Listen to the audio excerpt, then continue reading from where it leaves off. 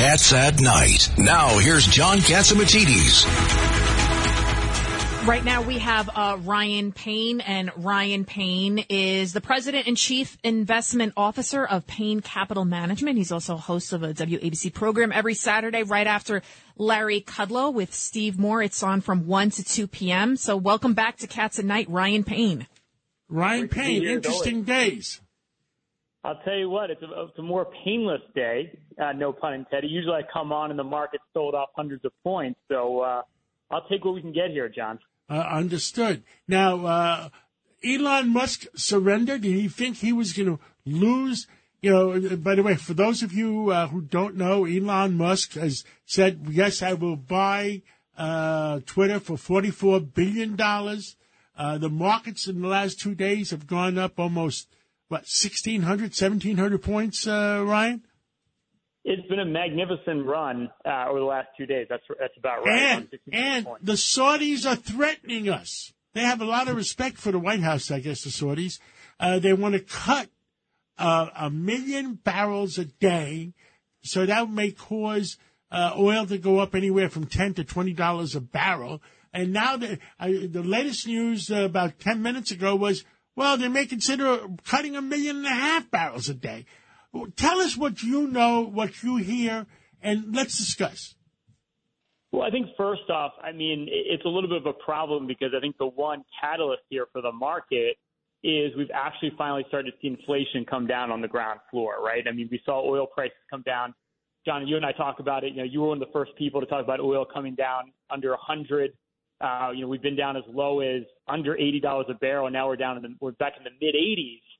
So I think it's really, really critical here that we either open up North America, we create supply somewhere, because I don't think you can really rely on OPEC here. OPEC really likes $100 oil, and we know that's very inflationary, and that's very bad for the American consumer, and that's what we're trying to avoid here at all costs.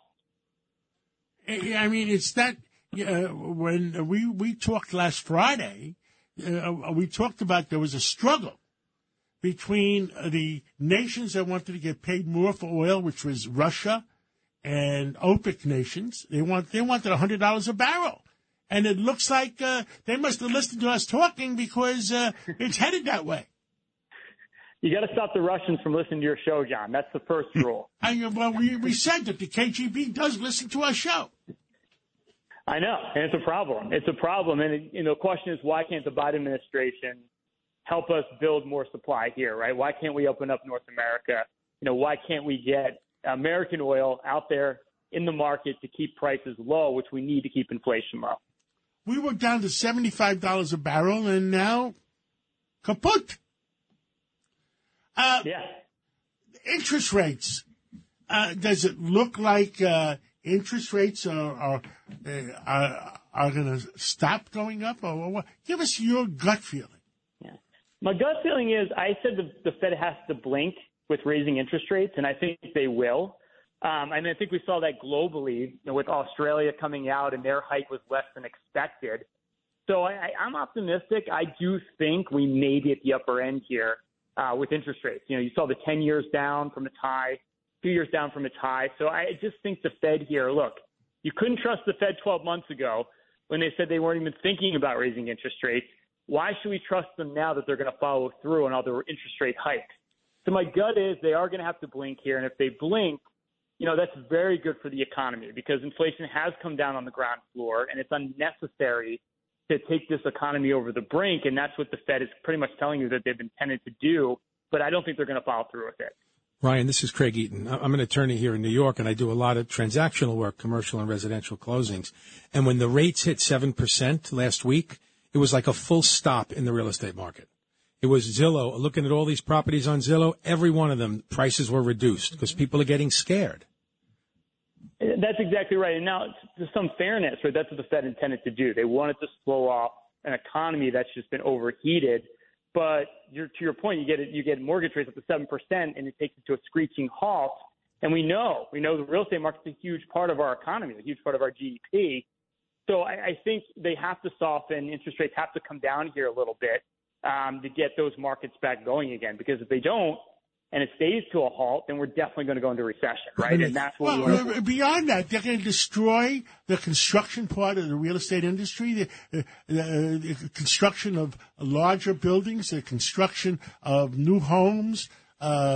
People won't buy or sell homes. Why would you sell your home when you have a 3% mortgage to buy a new home and get a 7% mortgage? I mean, it doesn't make any sense. But, John, also all the industries that get affected. You have lawyers, you have title insurance companies, you have home inspectors, you have termite inspectors, you have mortgage brokers. That's right. There are so many industries and people in those industries that rely on the income that they derive from a residential or commercial transaction.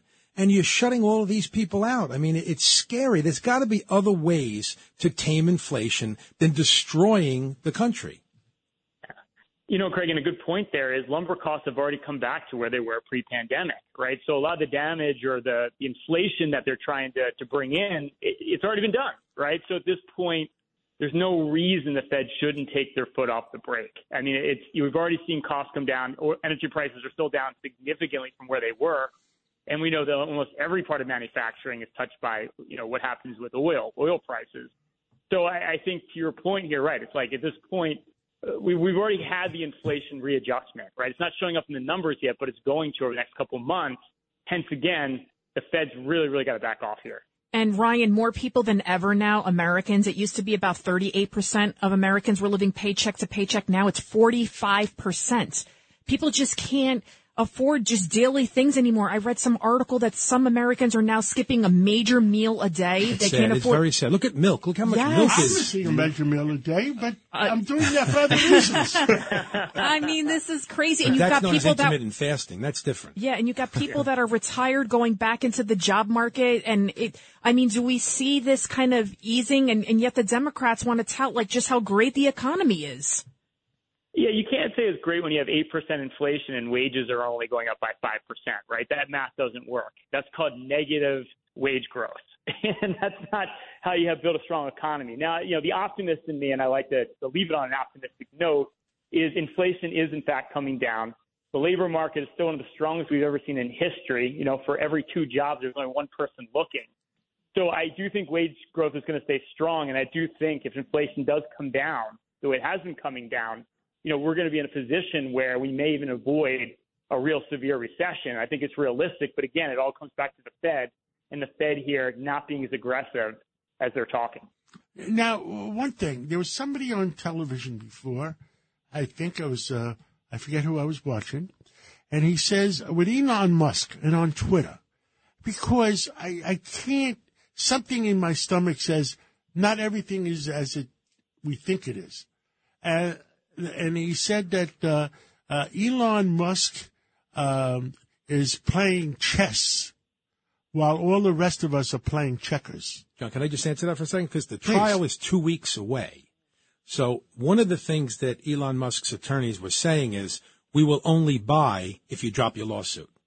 So I think it was somewhat of a negotiation where he felt like if he went to trial, he would lose, and there's a lot of millions of dollars at stake. Wait, a lot of billions. Billions of dollars at stake. You know what I'm saying? In the lawsuit. You're in the last century. Yeah. No, but I'm saying in the lawsuit. They were suing him for how many, was it millions or billions? But I think that he was afraid that if he lost the trial, he would lose a lot of money, so he agreed to settle. That's my opinion. Yeah, I think you're 100% right. It sounded like he was more forced into buying. Yeah.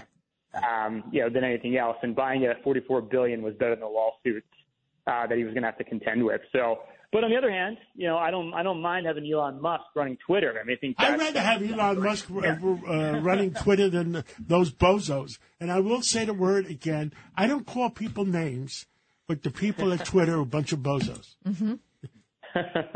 Except for the people on Twitter. Yeah. But I agree. Well, maybe the guys at Facebook are coming close to it too. But I think in this culture we have right now, where you can't say anything in the censorship, you need an Elon Musk, right? You need somebody to counter that. So I think that's a beautiful thing. Somebody that has the courage to say what's right. That's what it comes down to. And he's going to let Trump back on Twitter. So he's got the courage to do that. Does that mean Trump's stock goes down to zero? But Trump said he doesn't want to get back on Twitter. We'll see.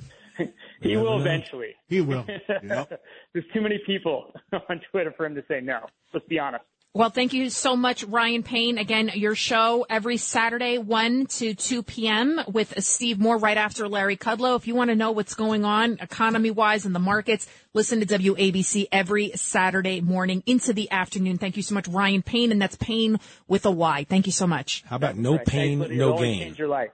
No pain, no gain. No pain, no gain. I like that. That's right. Without pain, you're not going to have any gain. Yeah, that's a good one, Thank too. you so much. It's Cats at Night on the Red Apple Podcast Network. Ohio, ready for some quick mental health facts? Let's go. Nearly 2 million Ohioans live with a mental health condition. In the U.S., more than 50% of people will be diagnosed with a mental illness in their lifetime. Depression is a leading cause of disability worldwide. So why are some of us still stigmatizing people living with a mental health condition when we know all of this? Let's listen to the facts and beat the stigma. Ohio, challenge what you know about mental health at beatthestigma.org.